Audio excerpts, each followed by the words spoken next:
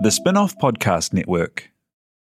Are you making the most of your KiwiSaver investment? Generate is an award-winning KiwiSaver provider with a track record of strong long-term performance. Making a smart decision now could add tens of thousands of dollars by the time you reach retirement. Book a no-obligation chat with a Generate KiwiSaver advisor today at generatekiwisaver.co.nz/get-advice.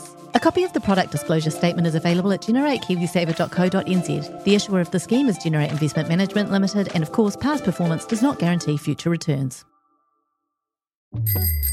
Ready to rediscover the joys of cycling? With over 300 kilometres of cycle paths across Tāmaki Makaurau, jumping on your bike and going for a ride is such a fun way to discover the city from a different perspective. Cycling is getting more and more popular across Auckland, so now's a great time to join the hype and give cycling a go. Head to at.govt/cycling to find your nearest cycleway today.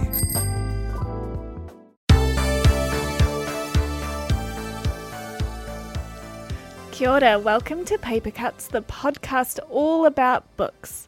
No mai ki ngā pepakati, ti pakiheri, roki roki o ngā puka puka. Man, I'm going to get that one day. My name's Jenna Todd. And I'm Louisa Cossa. And I'm Karen Dass. You can find us on Twitter and Instagram at papercutspod, and you can email us at papercutspod@gmail.com. Today on Paper Cuts, we've got book news, book reviews, not books, and our TBR pile. So just the usual menu. And Happy New Year, everyone. Happy New Year. Happy New Year. Ngā mihi o te toho. That was great. Thank you.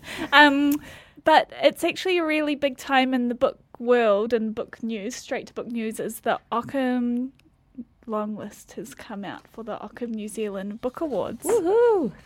So we've got 4 categories, and yeah, all the big news was dropped yesterday. Yeah. Louisa, what did you think? Sorry, Karen's going to stay out of this a little bit as she's just judge. I'm not allowed to take... This is going to be extremely tortuous because I can't participate in any of this Ockham chat because I'm a judge in one of the categories, so I have to keep mum.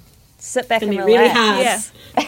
See what we think And about your choices. tell us afterwards if we got anything wrong. Judge the judges. Yeah, boy.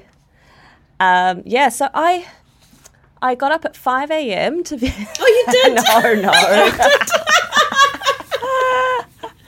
Well, I did. I thought it was a really solid list. I guess, maybe because you're on the panel, Karen, I was nodding along, not angry or shocked or surprised or hurt, really.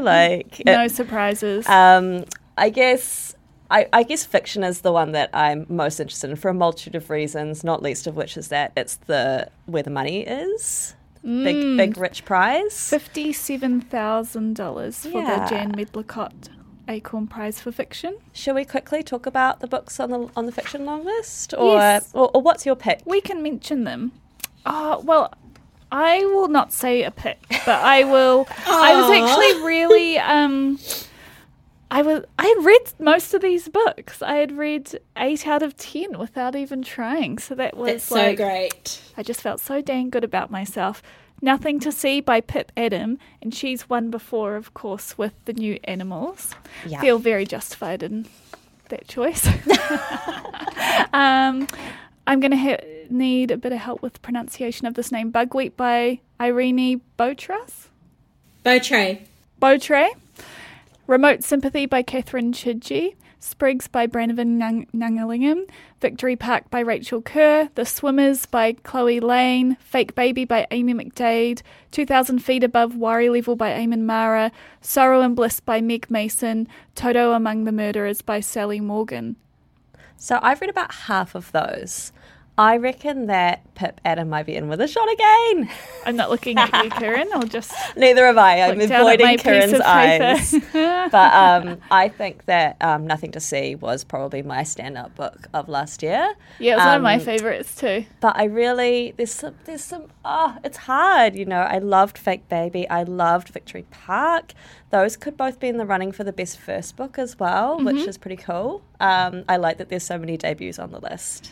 That's really exciting. And one thing I really like about this list is that a lot of these books are looking at the domestic life in New Zealand. There's a couple that are really looking not at that at all and beyond. But it's like kind of about the world in front of you, which I like. Sorrow and Bliss by Meg Mason.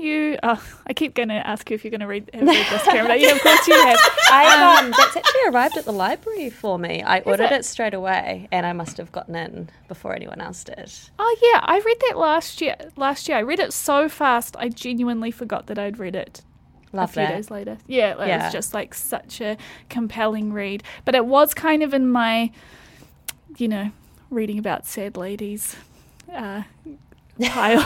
It's like it really fit within that. That's kind of our wheelhouse. It totally is. I know. Just keep going back. It's like a soft warm blanket. But I'm going to review Remote Sympathy a bit later, and Louisa's going to review Victory Park. Ding. More talking I can't do. Oh yeah. No interjections. I think some really big news also is that the Illustrated Nonfiction Award has a brand new sponsor, which is Booksellers Aotearoa New Zealand, and that's such an awesome long list. What a rich, beautiful collection. You could just have any of those on your shelf at home and be super happy. And I was reading the new Listener today, and Mark Broach had mentioned some that he thought should have been on the list. Oh. And I was like, oh yeah, those. Like last year was so great for illustrated nonfiction. That's true. And poetry, Mary and Peter Biggs Award for Poetry, amazing. That list is incredible. You've got some small presses, Dead Bird Books, Compound Press, Seraph Press with some really awesome poetry, and then your usuals, but such great voices. No one too boring.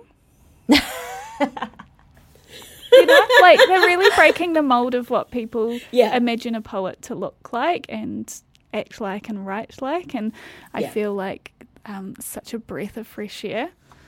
I can't say I've read any of these collections, but I tend to read poems like kind of one by one. So I'll have to do some sampling. Totally. Just, while you're at the bookstore. Yeah. And general non-fiction. This is a pretty good list, I reckon. I really liked this Pākehā Life by Alison Jones. Oh, cool. And I really liked The Dark is Light Enough, the Ralph Hautere. Those are wonderful books. I love those too. And Specimen's really great by Madison Hamill. Specimen by Madison Hamill is also fantastic. Have you read that? Yeah. Oh, cool. Going back to the illustrated nonfiction, I just wanted to say probably really rooting for Observations of a Rural Nurse and Hiakai. Those are both such beautiful books. I love Observations of a Rural Nurse. How good is that? I bought it for someone for a present for Christmas, and then I didn't give it to them because I kept it for myself. You have to have that book. Sorry, Mum. I kind of feel like I really want to see more from her, but I feel like she's kind of the new Arns Westra, Māori Friedlander, photographing New Zealand around her, rural New Zealand around her. And I saw the show at Anna Miles Gallery too. Oh, cool. Beautiful. Yeah. Is that still on, or was it ages ago? It was ages ago. Oh, dang it. And it wasn't on for very long, was it? No, and gosh, that gallery is so cool that it's open 2.5 days a week or something. Yeah, for like 2.5 hours. Yeah. Which is a great life for a gallery owner. So, I mean, we'll put a link up to everything on our little thing that you link on. Yeah, man. And you can see them all. But, this should be your reading list for the year. Exactly. You just get into that. Totally. And we've reviewed a lot of these already before, so hopefully they're all on the top of your mind anyway, on the top of your piles anyway. Yes, have you been paying attention? Yeah, that's right. So the next part of news is the Same But Different Festival. Who wrote that on the list? I wrote it. I thought you might have. So I harvested that from, I think, the Booksellers newsletter or the PANS newsletter. But yeah, just wanted to give a shout out. It's the LGBTQI Books Festival. And this year it's going to be held in the Ellen Melville Centre in central Auckland. So this festival was actually started by Peter Wells before he died. And I hope to go this year. I think it's going to be really great, and I really like to support kind of smaller festivals as well as our friends at the big ones. Cool. You have to let The us know great how thing it about was. it, they're all free, aren't they? Yeah, All the events. yeah, it's Which is great. so It's cool. a really great, quite a young, skewing festival, which is really cool. So hopefully I can go there and like maybe some of their cool young person cred will rub off on me.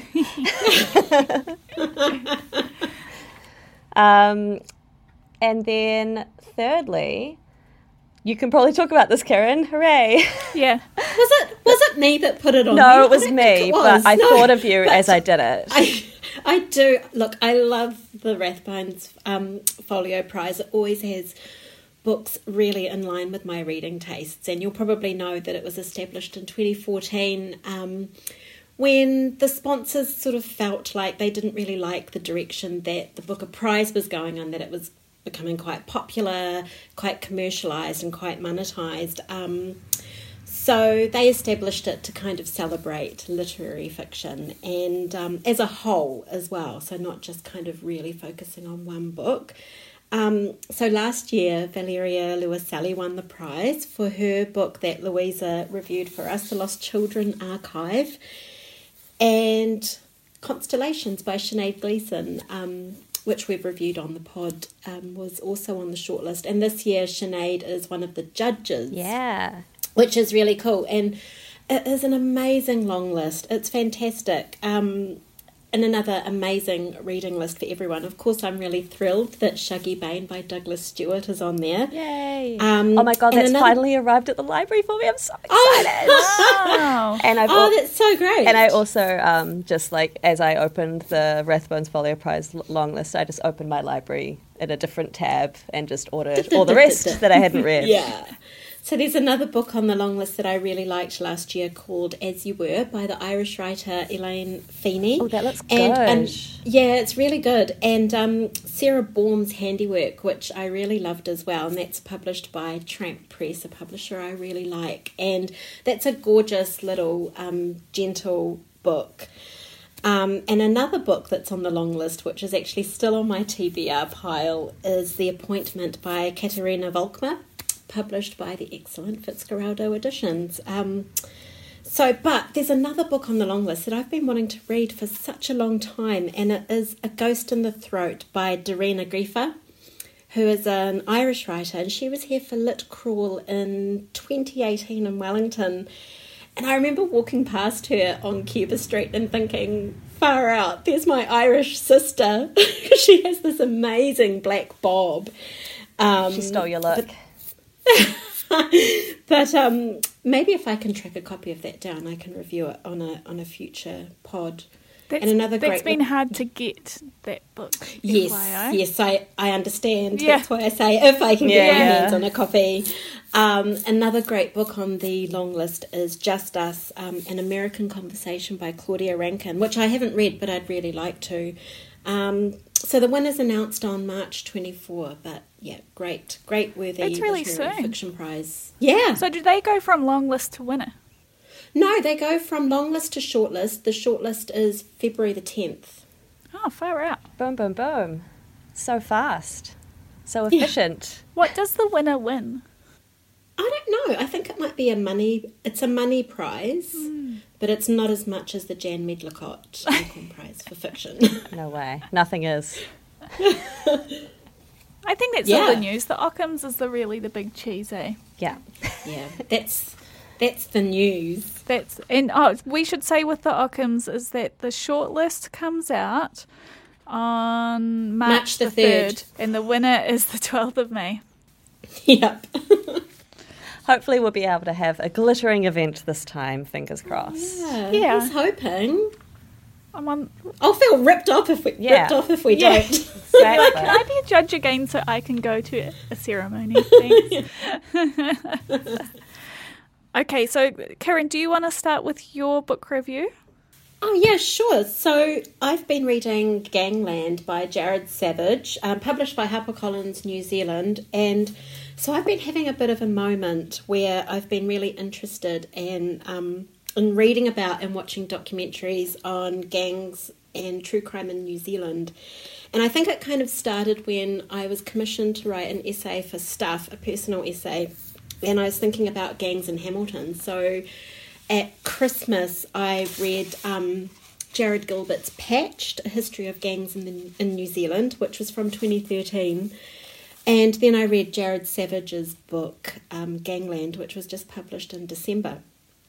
And, I mean, they're quite different books, but they're kind of, quite good companion books. And the focus here is on New Zealand's underworld of organised crime. So it's just this really engrossing page-turner, investigative true crime book. And it's kind of one of those books that you really do stay up late to read. It was quite relaxing for me to sort of read something a bit different alongside some of the Ockham books that I had to read, New Zealand fiction. So Jared Savage was actually in my journalism class at journalism school, and when we did the postgrad journalism course, and he went on to be an investigative reporter for the New Zealand Herald, and I went on to do paper cuts. Yeah. Who's got the big time? Don't answer that. I just wanted to know. It's so buzzy that they're both called Jared. I know. Spelt differently, but yeah. It's quite confusing for the customer. I bet. Sorry, I had to get that off my chest. The book about gangs by some guy named Jared. Yeah, God. Oh, I've already got that one. It's got like a gang member on the cover. Black, white and red Yeah. cover. Very on brand. So Simon Bridges reviewed this book on The Reading Room. I don't know if either of you read it. Did you read his review? I saw people tweet about it, but I didn't read it. Yeah. Professional. And so old Bridges describes it as a series of rip-snorting yarns about gangs, drugs, fancy cars, wads of cash, violence and guns, Aotearoa, New Zealand style. And yeah, I can't argue with that. You really can't. So it begins with Savage as a crime reporter at the Herald, and he's sort of starting out. I think it might have been around 2006, and he's sort of hanging out at Auckland District Court and going to trials and kind of hearing people's stories, and kind of became a bit obsessed with investigating these crimes, and also New Zealand's growing obsession with methamphetamine and the characters that inhabit that kind of criminal underworld. And I mean, honestly, some of the stuff that he relays in the book, many New Zealanders probably don't even know goes on. It's so kind of like, it really is like a seedy underbelly. And the first case study that he's got here is a real life Walter White from Breaking Bad. It's a guy named William Wallace, and he was made redundant from a successful job at Air New Zealand. He was an industrial chemist, and he kind of, I think, established one of the first clandestine meth labs in New Zealand. And these Asian organised crime syndicates, businessmen, gangs like the Hells Angels, Highway 61, Headhunters, Mongrel Mob, Black Power. Some of it's really dark and disturbing and violent. And other times you're just sort of shaking your head. But there's also real criminal moments of real kind of Scooby-Doo kind of ineptitude and activity, which is a little bit it's a bit crack up as well. So what he does is sort of highlight the subtle shifts in the multi-million dollar enterprise of organised methamphetamine trafficking and the business of it, and how it became such a kind of booming business. And also he looks at the investigative techniques that are used by the police to crack down on the criminals in a kind of cat and mouse game. And I mean, some of the character stories are really fascinating, and it just kind of rolls along. I think anyone can read it. It's got a lot of details, like facts and figures and names. But it's pretty pacey, and it accelerates as the book progresses. You know, like there's gold-plated Harley Davidsons and just kind of preposterous stuff like that, and sort of corruption Not and flying friends under the- crossing each other. They're not flying under the radar. They're not, yeah, nothing to see here. It's not a super long book, and I'm wondering how much he gets into why particular gang members are where they are, what their history is, and how they got to that point in their lives. Yeah, he sort of does, because it's all very compact, and I guess that's the journalist style, to be very kind of pack the information and the facts. And so the writing is not beautiful and it's not polished, but it doesn't need to be. It's just kind of very fact sort of driven. And I guess in a way, I think there's 12. They're like character studies, so he sort of does go into the backstory of people falling on hard times, friends falling out on each other, family lives and relationship dynamics and things like that. So you do get a little bit of insight there. And do you think there's like empathy towards that in his style, or is it more just the facts? It is very fact focused, but every now and then there'll be a little comment there where he'll sort of say something derogatory about gangs or police, and in a way he's sort of on the fence, kind of not a participant but as an observer. Yeah. So what would you say are the other differences between this Jared's book and the other Jared's book? Yeah, so the other Jared book, Jared Gilbert, that was much more what I was looking to read at the time. It was more like a kind of cultural and social history of gangs in New Zealand, and so I could go to the index and look up gangs and what gangs I wanted to know about. This one doesn't have an index, which I just think is really poor. Do you think it needs one? Like there are names that you'd like to look up? Oh, I mean, it's filled with names. Yeah, that does seem a little crazy. And it's just, I don't know if that's like a money thing. It can be. In a labour, a money, time and labour thing. But that is really disappointing in a book like this. Yeah. But yeah, the other one is very much about gangs in New Zealand, and this is more sort of like the underworld drug crime. Right, underbelly. It's a little bit more focused on those aspects. Yeah. But great companion books. Yeah. So I've been really enjoying having that little moment. That moment away from New Zealand fiction. Yeah. Good palate cleanser. So that's it's just a really compelling yarn, I think. He does actually say at the end, there is a little bit where he sort of talks about how, we need to look at how we treat drug crimes and drug abuse, and that it's more of a health issue than a crime issue. So I think that was a really interesting point. Yeah, and something that we know. But it was cool. It was really cool that he sort of acknowledged that, I think. And if you're interested in more of that, there's that book called Chasing the Scream by their name is I can't remember the name. Johan. Yeah. Something double barreled. Yeah. That's a really great book about drugs being a health Yes. issue. Oh, cool. I haven't heard of it. It's That's why really I was staring great. at you blankly. It's about looking at different countries where they've legalised certain drugs or all drugs, and how that has actually it's definitely a pro drugs as a health issue, instead then having access and then treatment for people. So you could, like, on your lunch break, you can get your little injection of heroin, then go back to work and function Right on. as a human. Yeah.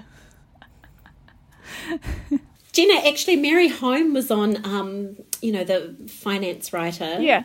Mary Holm, she was on RNZ, and she was doing her bookmark session with, I think it was Emile Donovan, and she was talking about her favourite books and films, and that was one book that she spoke about and highly recommended. And I thought it was really great to have someone like Mary Holm, like this kind of respectable figure that a lot of boomers probably look up to, and hearing her kind of say, that Drugs are cool. this is how, yeah.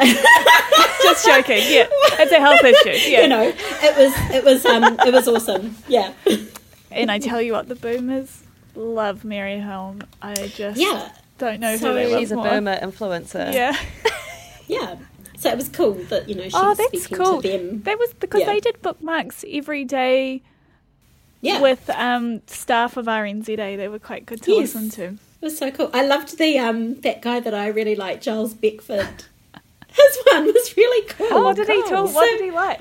So brainy. Oh gosh, it was one of the first ones I listened to, but he the song he played was by the woman who does the backing vocals for Gimme Shelter by the Rolling Stones, but it was her version of the song. It was so cool, and he had really good taste in films and books, but don't ask me what he recommended because it was a while ago. We can link that. I love his Yeah. voice.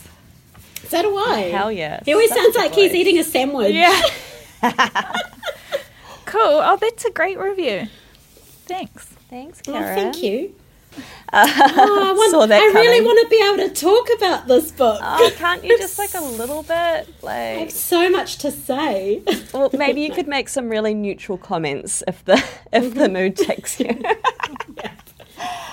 Wait. Okay. Well, so I'm reviewing Victory Park by Rachel Kerr. It's published by Makaro Press. Came out last year, right? Late last year. Karen. Yes, it did. No comment. My dear friend Jenna Todd gave this to me for my birthday, and she you're welcome. said it's set in Newtown, and I was like, oh my god, because I grew up in Newtown, and I didn't realise at first that it's kind of set in the famous council flats of Newtown. So they are if you've ever been to Newtown, like around the zoo, like they're a very dominating feature of the skyline in Newtown. So Newtown was, like when I was growing up, it was like a fairly working class suburb. And my parents bought like a crumbling villa, a very 90s, early 90s story of gentrification.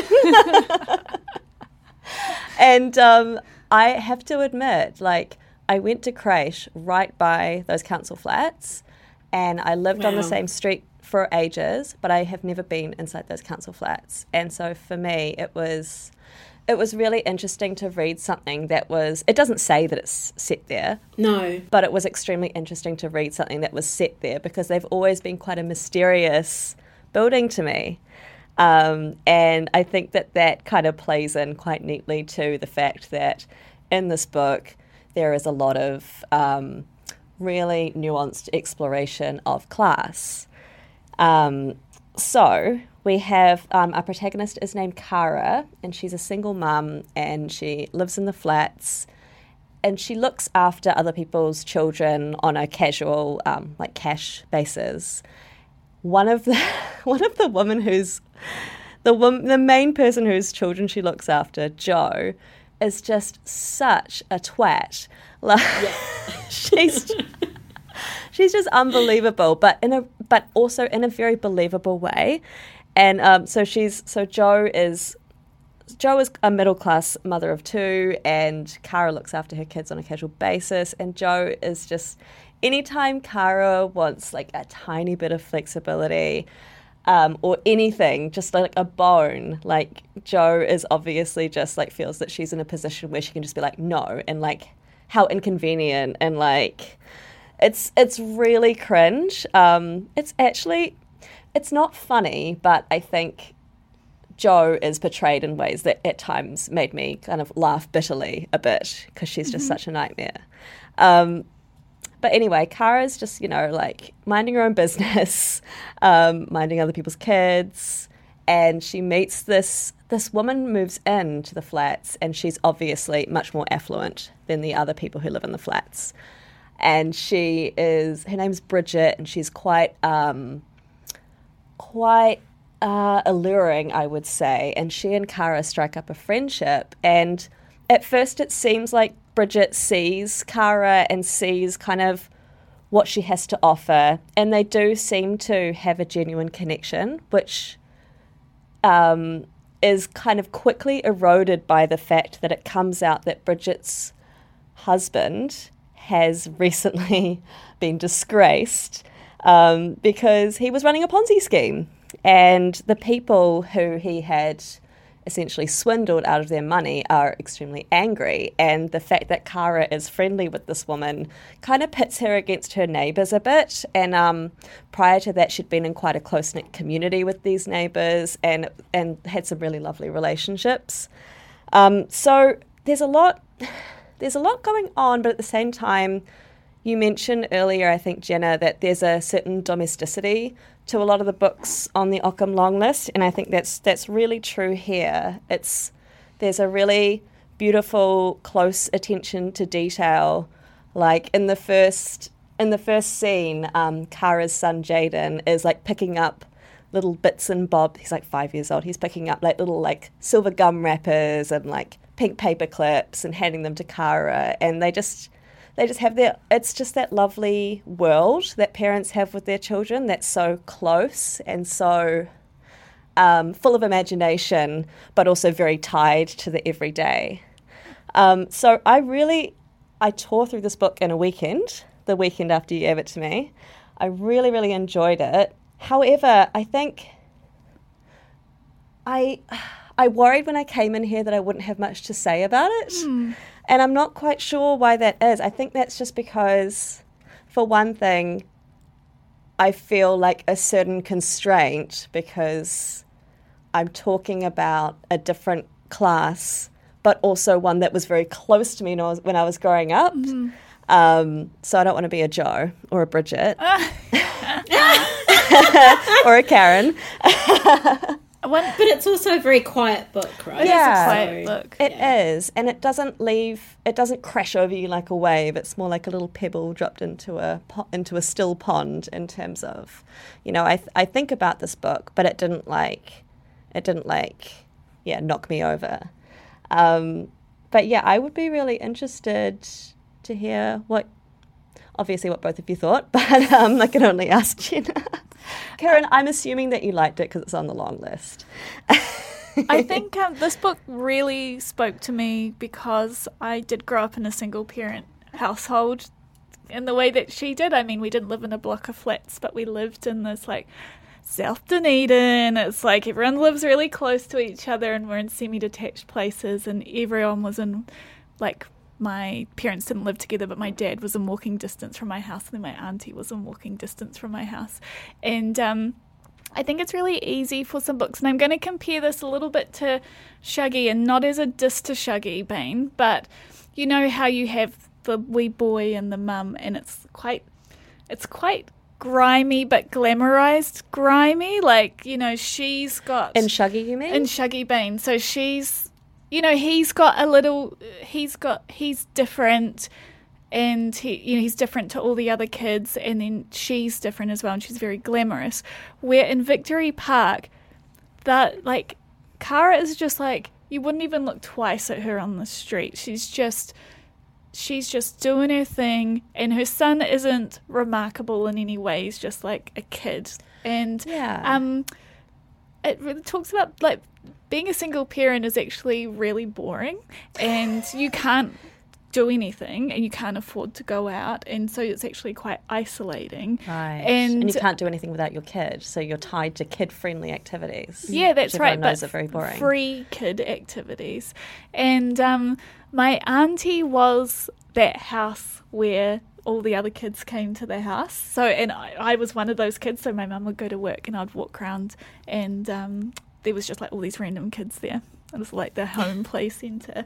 And so just, it's really spoke to me, but then also that I find, like, growing up like that, whenever I've been connected to people who are a lot wealthier, and there's been times where I've worked for people who are very wealthy or, like, come into their world a little bit, you're so interested in seeing that other side, and you can see how she's kind of like drawn in. Yeah, this person kind of treats me like shit, but their world is so different to mine that I just want to observe it. And so I think she really captures that. I used to do ironing for this really rich lady. Oh my God, I used to love hearing the stories about that lady. It was like, she didn't work, and that's cool. So, but I'll come around and do it. In Auckland, yeah, in Auckland, or Dunedin, yeah. And she would just like sit in the smart smoking weed and talk to me while I was wearing like a silk kimono, drapey outfits. Yeah. I mean, and she was like, yeah, it's a different world when you're like kind of working for that person as well. So I felt that it connected to me in so many ways, and I really like kind of got it. And that look from both of them, how she like Bridget's like kind of interested in the like being poor, and it's like, oh, look at this is interesting, but she's never going to be like that forever. Yeah, and then she's very much just dipping a toe. She's slumming it, as they say. And Kara's going to be, there's no end in sight for Kara. It's just the way it is, and her mum is in a similar situation as well. This is women just like living quite a boring, quiet life. I really like what you say, Jenna, about the boringness of being a solo parent. We could probably link to my interview with Rachel Kerr that I did for the Herald. Yeah. But one line that she said that really stood out to me was, when you're stuck at home in that way, there's a lot of time to stare at the carpet that you don't like. Yeah. That's that domesticity and boredom and being in close quarters that you can't escape from. Oh, it was so good to talk about that with you, Jenna. That was awesome. Thank you. You're welcome. Yeah. That was cool. When I reviewed this on BFM, and they'd played a Jarvis Cocker song just before we went on, and it just like clicked. It wasn't Common People, but it clicked, and I was just like, oh my God, it's like Common People. It is like Common People. And she emailed me afterwards and was like, yes, Common People. Cool.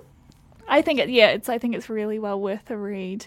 And I'd also like to point out this is Makaro Press's fiction release for 2020. And they published Oe, which won last year. Indeed. Yes. Indeed. They're doing amazing work.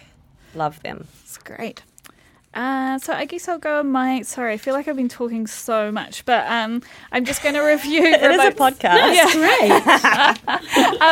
I'm just going to review Remote Sympathy by Catherine Chidgey. And, after we recorded our last podcast and I was talking about, like, being sick of World War II books, I actually felt really bad about that. And I'd like to apologise because it's just actually such a stupid thing to say because it feels like you're dismissing a whole sweeping 6 million murders, but No, it's different though, and sorry, don't get me started. But I do find and now since I've read this book and loved it, and when I try and sell it to people, they say the same thing, like, I'm so sick of World War II. Do you know what? I really think that it's because too many people do write about it, but without enough commitment. And without enough respect, the amount of mass market romance that they're just like chuck a World War II fucking label, bottle on it, label on it, and it just makes me furious because it's garbage. It's fucking garbage, and which Remote Sympathy is definitely not. So this is exactly. So with all that in mind, this was my 500-page book that I read over the summer, and I just devoured it in a day and a half. I was doing fuck all the whole time. All I did was read it in different, like a cat, moving around in the sun patches. And Catherine Chidgey wrote a book called The Wish Child, which won the Acorn Fiction Prize. When I read that, it was the year of All the Light We Cannot See, and I found them... Was it 2017 or 2016? I think something earlier. Like that? Yeah. Maybe 2016. I was still working in the shop at that time. Yeah. Well, that was in my final years. Anyway. That was in the year of All the Light We Cannot See, which I found those books quite similar. So I felt like that was the detriment of The Wish Child in my own head. And then I loved her book, Beat of the Pendulum. That was very, very different. It was conceptual. It was definitely conceptual. And then so Remote Sympathy has gone back to Germany, which Catherine has spent a lot of time living in. She speaks fluent German, which actually helped with her research for this. So this is set in the infamous Nazi camp Buchenwald, and the reader is given the perspective of 4 characters. You have Leonard Webber, who is a doctor, and he's an inventor. So he's invented this machine that he hopes will cure cancer. Like it puts pulses through tumours on your body. Obviously it's not going to work, but this is what he was hoping. It's woo-woo. Yeah. And he is not Jewish, kind of, but his wife is Jewish, therefore their child is Jewish. Then you have Dietrich Hahn, who's this SS commander, and his wife Greta. So you hear from them both separately, and they've been posted at this Buchenwald, which is a labour camp. And then also the last voice that you hear are the collective voices of 1,000 Wiener citizens. So what you are hearing from Leonard and Dietrich. Is that how you say? I can't pronounce Dietrich. German. Just say it. Just say it how you want. Okay. So you're hearing from them after the fact. So they're being interviewed. One's a letter. So Leonard's writing letters. Dietrich is being interviewed for a court case, I guess. And Greta is in present tense, and then the Weibner citizens are in after the fact. I'm pretty sure they're after the fact or around the present tense as well. And so what you have is Leonard's invented this machine to cure cancer. Dietrich is feeling like he's doing his job, and then Greta has come in. She's a really interesting character because she's has this really cushy life in Munich, and she's come in and she's this is great. I can order the curtains that I want because they'll just get made, or get this handcrafted case. But and then she's but my butler is a prisoner. Yeah, and so she's trying to work it out, and the other wives are nah, it's all good. Just order what you want. They'll make it. But I think I should be able to say this, is that Greta gets cancer. So that these people are all going to link up at some point because of this machine that was invented in the 30s. And what it really is, it's this book about collective consciousness of people turning a blind eye to something, because Dietrich in his when he's talking about what's happened in the past, I actually think it's quite darkly funny. He's but I didn't know about that, and then I only knew about what I was working right in front of. And it's a really thoughtful and thorough character study, and you can probably stick it on something contemporary that's happening and that will be happening, and so it feels very contemporary, even though it's writing about this horrible historical place. And then I think the collected voices of the Weibner citizens is probably the most scary, because you can it's just so real, and then how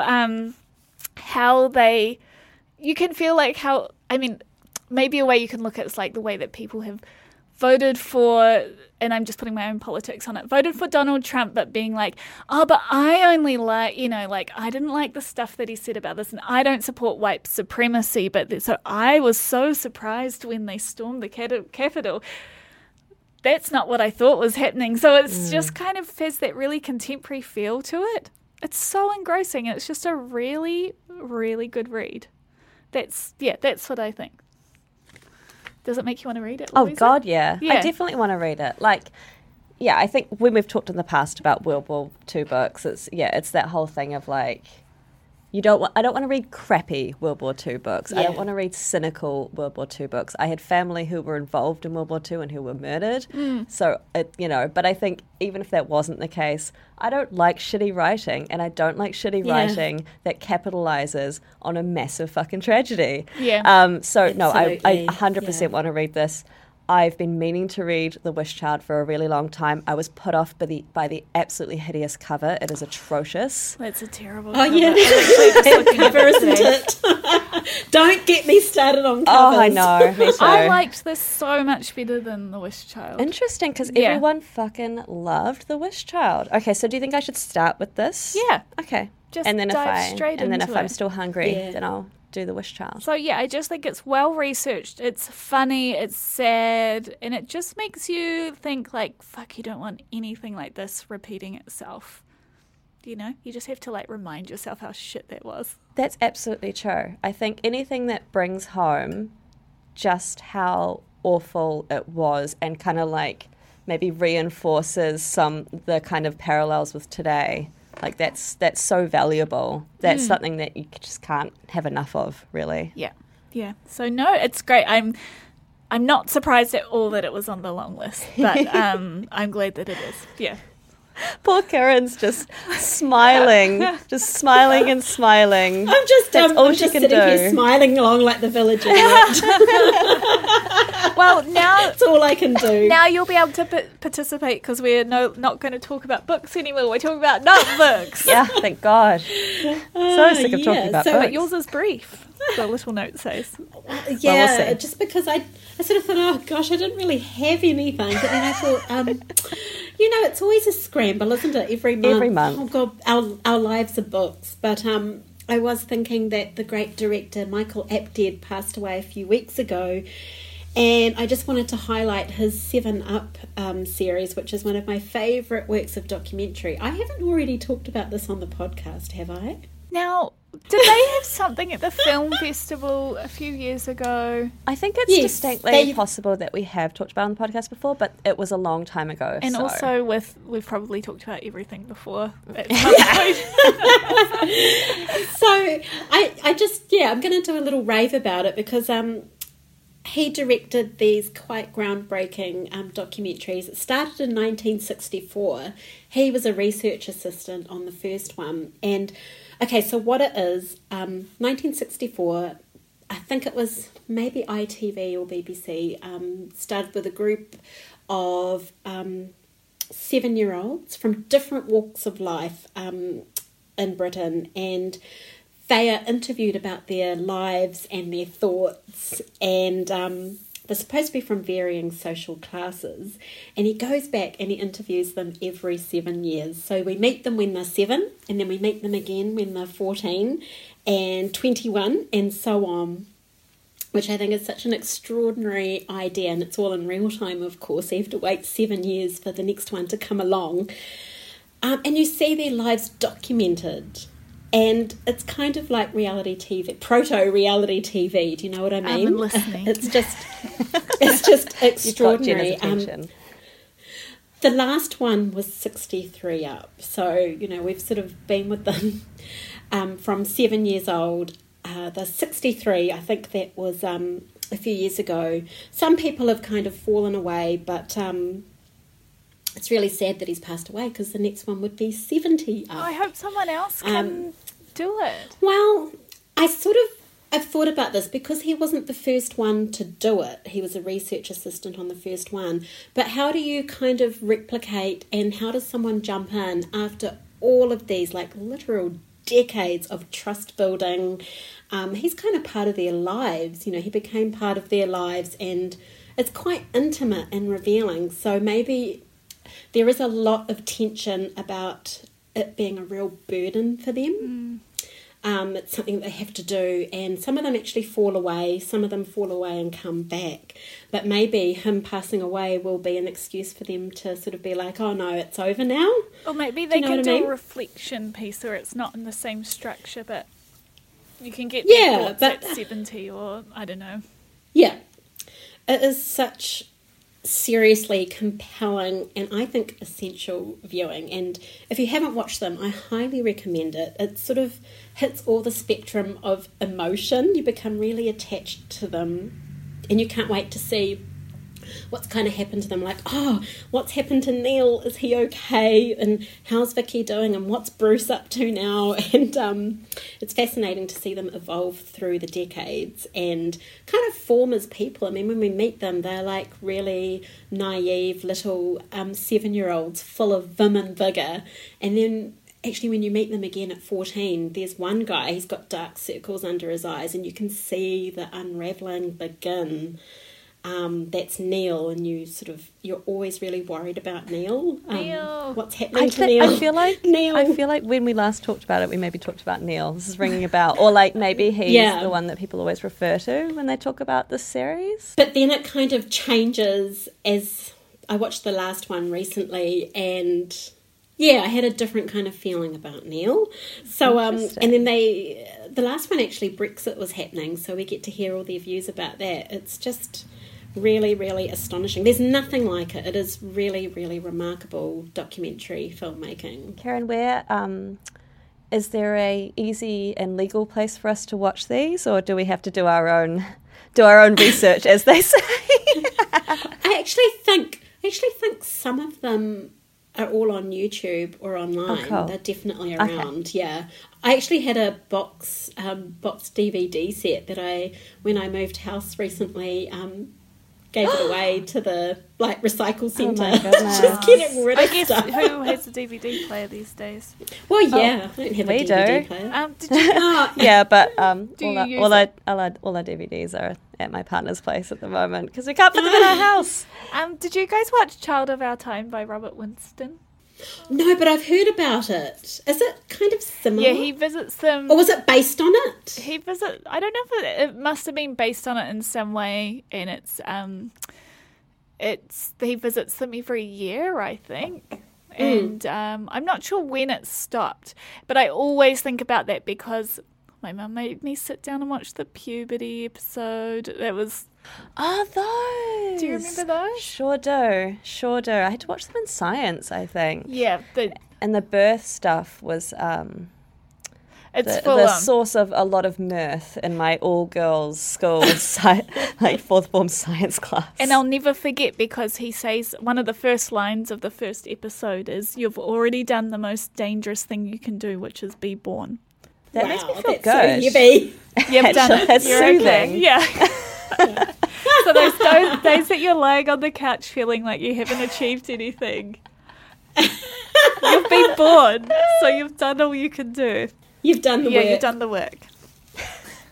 I was thinking maybe more Amazing. the next time you're feeling terrified about something. Oh, okay. Well, yeah, that's physically probably better.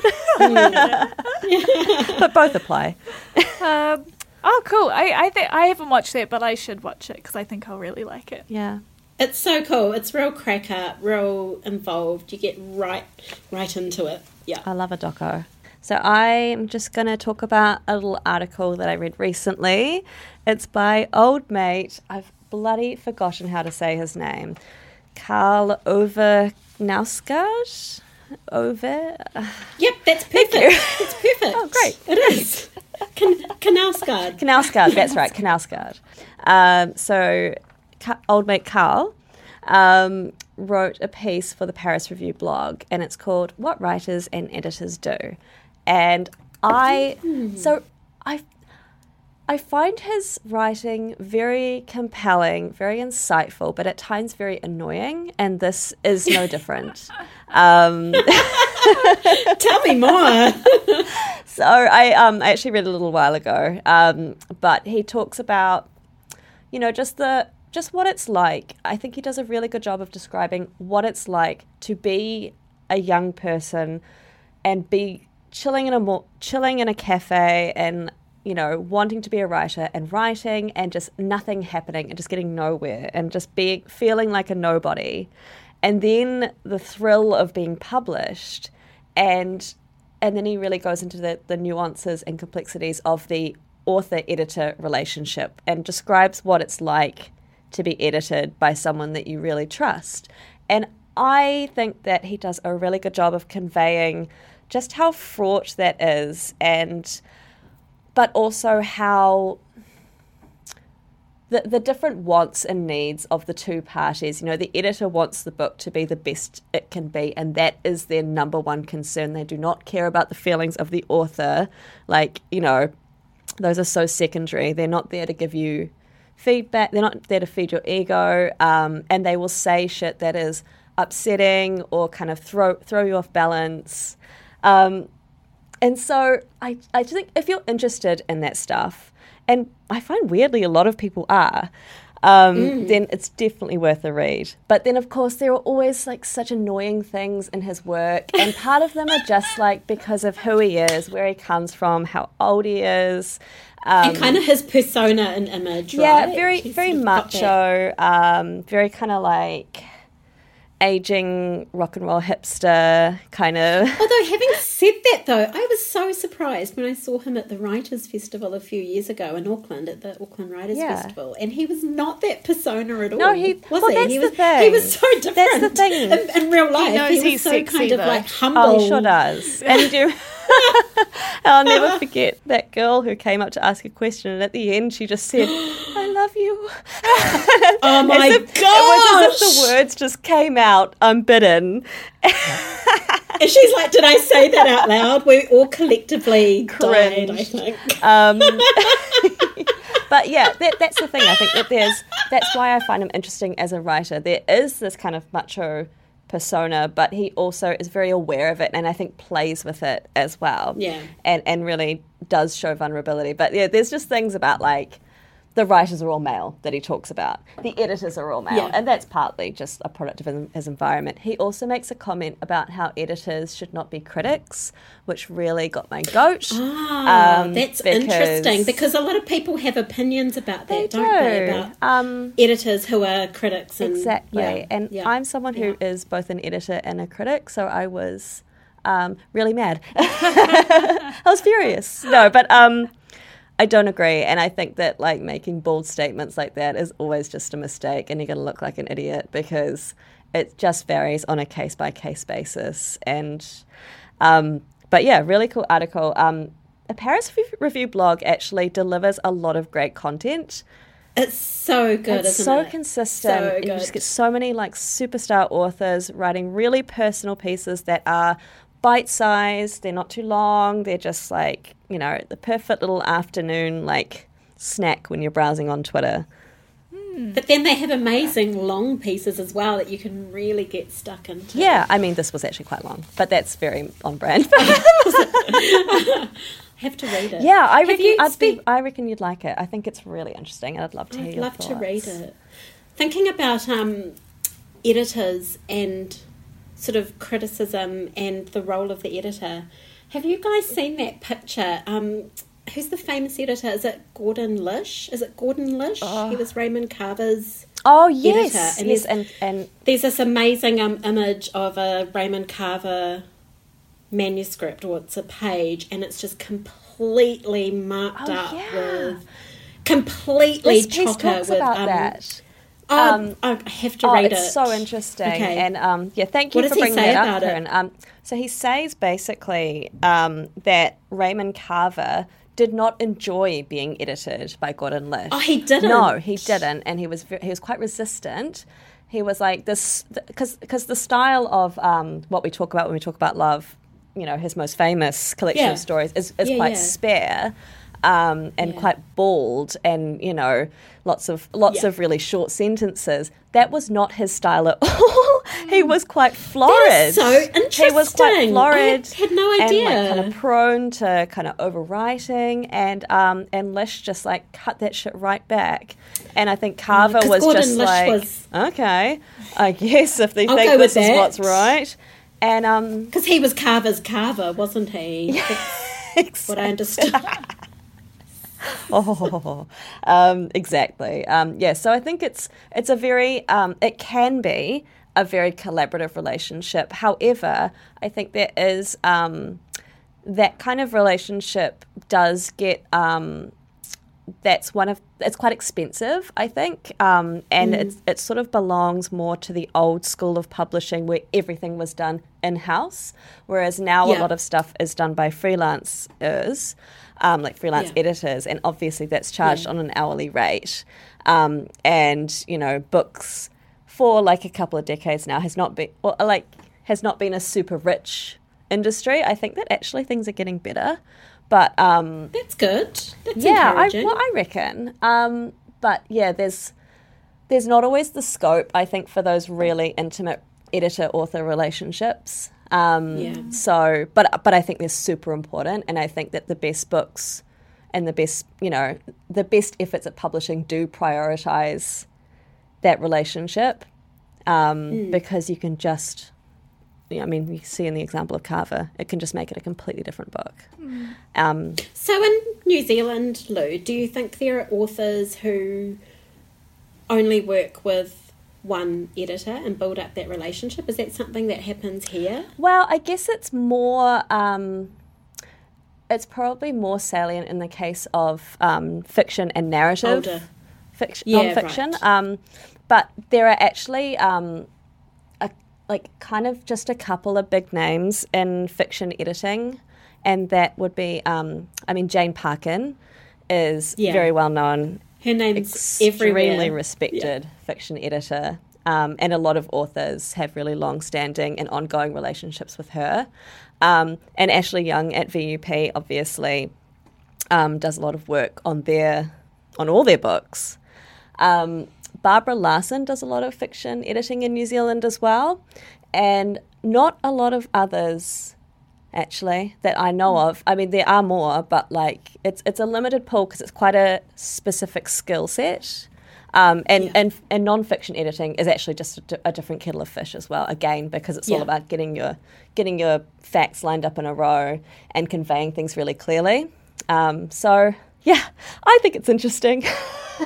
Yeah, it is. That's super fascinating. I saw Elizabeth. I'm going to have to read the piece. I saw Elizabeth Knox tweeted last night or a few days ago that the Absolute book is coming out in America, which Sorry, Elizabeth book? Knox's book, the Absolute book, and that's on Lit Hub's books to look forward to through the year and stuff. And she had tweeted that it's been re-edited, and so a bit's been sort of sliced out and some other stuff's been added in. Wow. And, yeah. Have you guys read that book? No. For an American market, would you say? Maybe it fresh just eyes. needed it. I mean, it is a long-ass book. Yeah. But I haven't read it, so I couldn't comment on whether any of it's extraneous. The new cover looks really awesome too. Yeah. It's nice, It's real smart. So, it'll be interesting. The hardcore fans will read both, I'm sure. Yeah. Which she has a lot. Respect. She does, yeah. Oh, thanks, Lou. That's really interesting. I'll have to read the article. Can't I wait. can talk about it all day. But I won't. I mean, I already have. I've got two things which have been on Netflix, which I think both have a literary twist on them. Ooh. One is Bling Empire. Have you guys heard of it? It keeps on coming up on the main page of my Netflix. I'm like, this looks like rubbish. Well, yes. Have you seen it, Tina? You guys know. You guys know how I feel about Netflix. Indeed. And that I cancelled it. So Okay, so this is the lowbrow. I'm going lowbrow, but it is described as the real life Crazy Rich Asians. So there's your. I mean, that's a great book. I haven't read it. Crazy Rich Asians is a fantastic book. Kevin Kwan is a fantastic commercial writer. I've written his name right here. So it's about a. Did you read the follow-up? I sure did. Did you like it? Okay. It was great. I read the most recent one, which is basically a reimagining of Room with a View, which is just such a fantastic love story. E.M. Forster's Room with a View. Yeah. Just one of the most lovely, beautiful love stories ever. And it's just like, it is what it is. It's light, it's frothy, but it's got substance. Anyway. Well, so the TV show is like set in LA, and it's about a group of friends. They're all Asian, and they're mostly rich. And most of their names start with a K or or a K sound. Yeah. And, in real life, they're probably lumped together as Asian rich people, I guess, to create this TV show. But it seems like they genuinely really like each other. But the most interesting part of this, because if you compare it to something like Real Housewives, which I've watched the odd season here and there, but it's not like my I'm not obsessed with it like some people are. What they have, which I think is so clever, is they have this character called Kevin, and this is where the Secret History vibe comes in, because he's just like a normal guy. He's with, like, I've put him as the poor person, but he's just like normal. He's moved to LA, and he's like trying to be a model. He's very, very handsome, and he pays like $1,000 all up in expenses a month, and he lives in this like funny little flat with housemates and stuff. And so you're watching him interact with all these supremely rich people and observing it and talking about it and being like, this is like whack. Like, this woman's having Dior like come and do a personal they bring the collection to her house so she can try everything on, or like the parties that they have, or so that is the most interesting thing about it, because of course it's kind of, when you think about the Victory Park thing, is that seeing wealth through a poorer person's or a less wealthy person's eyes is more interesting, right? Yeah, I think so. Definitely. Rather than, and I think the conversations that they have are full of so much more substance than Real Housewives, because there's a lot about identity, because when you think about it, like, you have a core Asian cast that's becoming, you have Crazy Rich Asians, and what was that movie set with the wedding set in Hong Kong? And it was like a really big deal that it had come out and had an all Asian cast and had Awkwafina in it, and I can't remember what it was called. But this is not what you usually see on television. Kevin is also really interesting because he is adopted, so he grew up in a white family in Philadelphia, so he has that identity of like not really knowing the cultural norms of Asian culture. And you hear about religion, Buddhism. One of the women, like, it's like kind of ridiculous. Her mother has died, and they have the altar for her, and they pray to it, and they talk about Buddhism, but then she also really believes that her mother's been reincarnated into her baby son. So it's her just like, oh my God, is it my mom? Like, it's just so, there's all these interesting parts to it. And so I think if you want some really just like light as TV, where they're like trying to get their Instagram photos, but then it has that, and they kind of put in the like stupid, they set up like stupid fights and stuff. And there's also a really interesting, quite sad, toxic relationship going on in there, which is like just out and honest that it's happening. It's like quite a gaslighting. Is that like a subtle thing? Is that like a subtle thing in the background that they deal with, or is it kind of like a real bit of tension? This woman's friends are all telling her that it's a stupid idea to be with this guy, and she's still seeing him secretly, and he's just like quite crazy. Yeah, we've all been there. I totally relate. So very like, that's my lowbrow, and then I will say my highbrow is Pretend It's a City, which is Fran Lebowitz and Martin Scorsese's series. They've come back together for a 7-episode Netflix special. Have you watched it, Louisa? I really want to see I it. haven't watched it, and I think that the reason why is that when stuff like Just Kids by Patti Smith, stuff that's set in New York in the 70s, I kind of don't want to read it because I'm really fucking jealous of those people. And they're like, you just had to be there. It was fantastic. You didn't need any money. You could just like... We didn't have money. We didn't need it. We had a cheap apartment. They never put the rent up for 20 years. I'm just like, honestly, bitter and twisted up inside when I hear about that shit. I'm like, you guys were so privilege. lucky. Guys, this is the best TV show I've watched in years. It's amazing. I'm already planning to watch it again. So if you don't know, shit, watch it again. That is truly the 25 tip-top praise. But no one rewatches anything these days. That's amazing. I think it says limited series, so that means it's not going to be on Netflix forever, right? So if you don't know Fran Lebowitz, she's a humorist and she's a writer. She hasn't written anything for a long time. But that's okay. Cultural commentator, definitely hung around like Studio 54. She was discovered writing for Interview magazine for Andy Warhol. Everyone asks her about Andy Warhol, and she just talks about how they actually didn't like each other. And Martin Scorsese directs her in this, and because Public Speaking was the documentary they did 10 years ago, which is also really awesome. Haven't seen and so he's that. come back for more because she's so funny. Cool. And so everything's loosely set around a theme like health, sport, books, art. And she just complains. She just complains 25 minutes, and Martin Scorsese just laughs in the background at her. Because she's super acerbic and real cranky, classic kind of old New Yorker lady. Totally. right? And she hates everything. She hates the, like her subway station closed for 5 months, and they like put some artwork up. And, she works with artists, and she loves us. And she's like, no, fix the train. Come on. We don't need that. I've got places to be. This much. And she's a notorious or infamous walker. She walks around. She takes public transport, and she also complains a lot, which this kind of goes back to what we talk a lot about, spending too much time on your phones, is that everyone in New York is on their phones and no one's looking up. And that's her thing about pretend it's a city.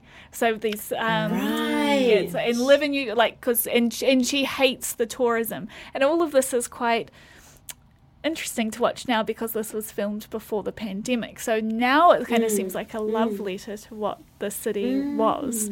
So it's just so funny. It's beautiful. It's sad. It's smart. I mean, she complains about having no money, but she lives in a $3 million apartment. And I was thinking, comparatively, she is probably quite broke to the people that she hangs out with. So I'll give her that. I mean, it's if you're going to look into it in terms of privilege and stuff, she's doing okay, but she complains about everything. And you could just pick out hundreds of quotes of that. Then there will be a book that comes out of Fran Leibowiz's point of view of a counter book. The counter book.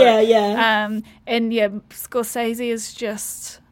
He's just adorable. So is he a participant in it as well? Is he sort of... They just stand around and talk, and there's these great scenes filmed in Queens at this model of New York City, and it's huge, and Scorsese had never seen it before, and she puts on these booties. She's not allowed to walk on it with her standard cowboy boots, and she walks around and just talks about the city and how it's changed, and it's well worth re-signing up to Netflix for a month. I might do it.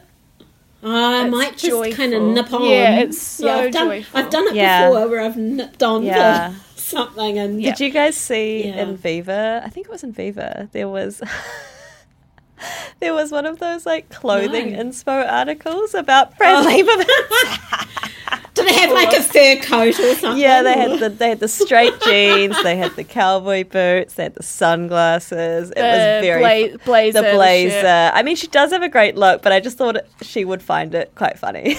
My favourite one is the Bernie with his gloves style. It's so good. Mittens. I love it. I love it. The mittens. The meme is too good. But I thought of you, Jenna, because I saw someone had. Have you seen the one? It's a crochet boot. Yeah, I did. I thought he was too cheery. Man, they whipped that up fast. I was like, man, I should have done that. I think I'd had the day off. I could have made it, man. You could have just whipped it up. Could have been a meme. I could have gone viral. The last episode, which is on books, is just brings you back to the beauty of books and looking around the world around, just observing the world around you. Yeah, amazing. So cool. Okay, gosh, guys, we better crack on. Chop. TBR piles. Karen, this Gossy book. Yep. Oh, Gossy. Oh, yes. So I was a tad ambitious with my TBR pile last time. I thought I had this big stack of books thinking, I'm going to read those in a month. But, of course, I was knee-deep in my Occam fiction reading. I don't always get straight to the books on my TBR pile. I'm going to be real. So it took up all my time, and I'm looking forward to reading some more New Zealand fiction and being able to actually talk about it. So that'll be really fun. So on my TBR pile, I've got The Mirror Book by Charlotte Grimshaw, which I've started reading. This is published end of March, and it's Auckland writer and reviewer Charlotte Grimshaw's memoir, which is being published by Penguin Random House New Zealand. And it's got a fantastic stark cover image of Grimshaw. Great cover. Yeah. Good job Marty on the cover. Friedlander Marty photo. Friedlander photo. Marty She looks Friedlander. like Francois, what's that French singer's name? Anyway, she looks like a French new wave singer. She's amazing, and I know there will be a lot of interest in this book, and it will likely be pretty juicy. And I've started it, and she's such a masterful writer. She's just such a good craftsperson, and it's just actually one of those books that I just want to stop everything and read it. So I've only read one chapter, but I just can't wait. It's to extremely get stuck in. absorbing, eh? Like, I was doing a check on it at work. I didn't work on this book, but I did a little read, and I was meant to be checking for we do final checks, and we check for make sure the folios are all there, stuff like that, banal stuff. But I was just like, oh my god, this is so interesting. I just couldn't stop getting sucked into the text. I think for people who know Grimshaw and her parents, who are literati, it'll be really interesting and gossy. But even if you don't, the writing just stands on its own. It's, yeah. I think there'll be a lot of interest in this book, so keep an eye out for that. The Mirror Book by Charlotte Grimshaw. Also on my TBR is this book here, which I've started reading, called The Crooked Tree by Una Mannion. And she's a short story writer, so this is her first novel, and it sounds great. It's got an endorsement by Sarah Baum on the cover, who I just talked about before, the writer of Handiwork. So she was born in Philadelphia, lives in Ireland, and it begins with a 15-year-old narrator whose younger sister is ordered out of the car by an angry mother and told that she has to walk home, and it's 5-6 Ks, and it's getting really dark. She's 12 years old. So it's kind of got a real kind of crime, kind of almost like a Milkman vibe, but I think, it's set in the 80s as well. Very menacing, very gripping. I've read a couple of chapters of that, so that's on my TBR pile. Sounds good. Oh yeah, I just know it's going to be really good, and also the writing's really great so far, and you can tell she's a short story writer. It's really refined and polished. Another one that I've got is Kitchenly 434 by Alan Warner. And this is his first novel in 6 years, so I'm really excited about that. He wrote a book called Morvern Colour, which I really loved. It was made into a film by the great Lynn Ramsey, and Samantha Morton was in the film. The film's great as well. And this one's described by the publisher as Remains of the Day with cocaine and amplifiers. So it's sort of set in the late 70s in the bucolic English countryside. Sounds right up your alley, so that's Karen. really great. It does, yeah. And the other book, my final TBR, is The Young Team by Graham Armstrong. And I've been really wanting to read this for a while. It's an autobiographical novel which explores drugs, gang culture, poverty, sex and violence. It's set in industrial Scotland.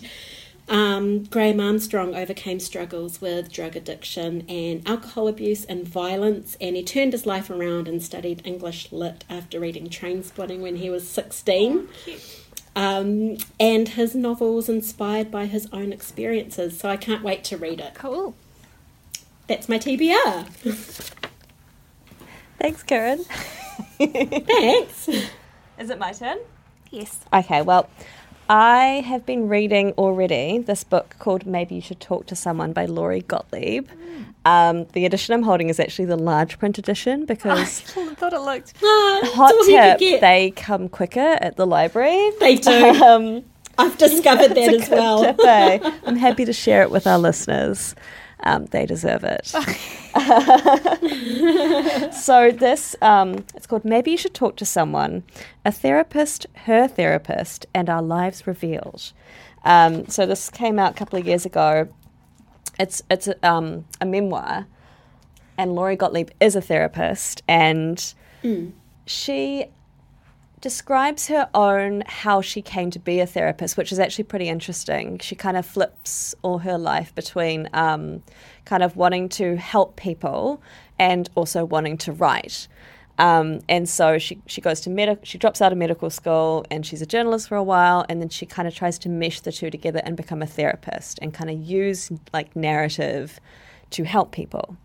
But of course she talks a lot about how kind of therapy works and how open you have to be with your patients while also maintaining that professional relationship. And I found it fascinating. And I was talking to someone else who'd read it, and I said to her, did it make you want to be a therapist? She was like, yeah, absolutely. And I was like, wow. Like it really is such an interesting way of relating to people. And but yeah, this therapist, Lori, her life just goes down the toilet because her partner reveals to her, and I think I can say this because it happens pretty early on, reveals to her that despite the fact that they've been together for 2 years, and when they got together, she had a child, he's now decided that that's not cool with him. He doesn't want to live with a child. And, you know, it starts with Lori being really, really angry and just like wanting to trash him with her friends, and then kind of like ends up going to therapy and kind of takes a step back and kind of like looks at unraveling that narrative of, I'm a good person, how did this happen to me? It came completely out of the blue. And then kind of like, it's kind of like that sound effect where like the record stops so that it rewinds. And like you kind of go back and re-examine what actually happened. It's fascinating, and it's also very gentle and funny. Really can't recommend it enough. It's fantastic. Have you finished it? No, I haven't finished it. So I may hate it, but I don't think I will. So yeah, really recommend that one. And the other one I have not started. It's called At Freddy's by Penelope Fitzgerald. Have either of you guys heard of this book? No. I've heard of her, but I haven't heard of that one, no. So, did she win the Booker? Is she the one that won the Booker? I think so. Again, I've heard of her, but I don't think I've read her. It says that she's underrated on the first page of this book. There's a little about. She won the Booker Prize with Offshore in 1979. This book was featured in an article, I think on The Guardian, which I will find and link to, about books that are funny. Books that make people, cool. And it's a bunch of authors talking about books that make them laugh. That's what we need. Exactly. And I love a laugh, but I'm also, you know, it's not easy to make someone laugh when they're reading, to make them actually laugh out loud. So I have high hopes for this book called At Freddy's. I thought it sounded interesting. It's the 1960s, London's West End. Freddie is the formidable proprietress at the Temple Stage School. So it's kind of like a school, kind of like a theatre school. Ooh, like cool. Yeah, ensemble cast. Love the sound of it. Yeah, sounds great. Eh? Yeah, it does. So yeah, really looking forward to that. Have not cracked it yet, so that's going to be a little treat for me. Lovely backlist treat. Nice. I haven't read any backlist for ages. Oh, it's the best. No. Speaking of backlist, it's not on the list, but I just want to give a quick shout out to one of my favourite books of all time, which I just re-listened to on audiobook. I Capture the Castle by Dodie Smith. Oh, it's just such... read that. Oh, Karen, you've got to. I think you would really enjoy it. Like, it is kind of aimed at YA audiences, but I think it actually is evergreen and not in a Harry Potter way, in an actual true way. Like... Okay. All right. Like it's for real, just beautiful, really, really timeless story of these two sisters who just have this bizarre family and have lived this bizarre life in a crumbling like castle that their father bought before he lost all his money because he couldn't write another novel. It's quirky, it's funny, it's dark. It's a YA book, eh? Yeah, like I say, it is YA, but it also, I think, it doesn't give me YA vibes. Like it's very kind of like My Family and Other Animals kind of vibes. Great. Yeah. I just, when I listened to an audiobook, I was like, I know every line of this book. Like, that's how well I know it. It's truly amazing. An old friend. Yeah, just like slipping into a warm bath. Very comforting. Maybe I should listen to that on audio. Oh, you should. It's on the Libby app. Yeah. Gotta love that Libby app. Cool. Yeah. I'm just going to read the 2 leftover ones for the Occam fiction long list. So I've read about 100 pages of Toto Among the Murderers, which... So Karen, you can't talk about it, but it's set in London, set in England, and it's about the kind of hippie era and based around, I can't remember the name of the hitchhiker killers. What were they called? Fred and Rosemary West. That's right. Yeah, so that's kind of loosely based around that. And then the only other one I've got to read is Bug Week. Oh, you own that, eh? I own that. I've read it. I'm like picking my way through it. It's fantastic. Cool. So good. I was going to text you this morning to bring it, and then I was like, oh, Louisa has to leave the house at like 7 a.m. She would have already gone. That's right. Yeah. But I'll zip through those and it'll be great. Toto is I'm really enjoying it so far. It's just what I feel like reading, you know? Yeah. Yeah. Yeah. Cool. Oh, so much to look forward to. Well, thanks for putting up with us, listeners. They should be grateful. Yeah. It's really great to be back and talking about our summer reads and all that stuff. I think it's going to be a really great year of books. I've just been seeing all the names coming up. And so many good books this year. Good. We say it every year, don't we? But this year it's always true. Like so many good books. It's always true. Thank you to Tina, thank you to Jane, thank you to the spin-off, and for you for listening. Please subscribe and also rate us. When you rate us, it really helps us know that other people know that we exist, especially now the high-low's gone. And please feel free to share the Paper Cuts Pod across your social media. Instagram, Twitter, at Paper Cuts Pod. Ka kite. Ka kite.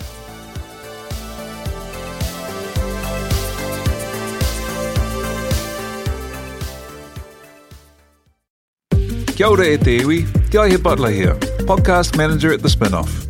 If you enjoy listening to our podcasts, consider supporting our mahi by signing up to become a Spinoff member at thespinoff.co.nz/donate. The Spinoff Podcast Network.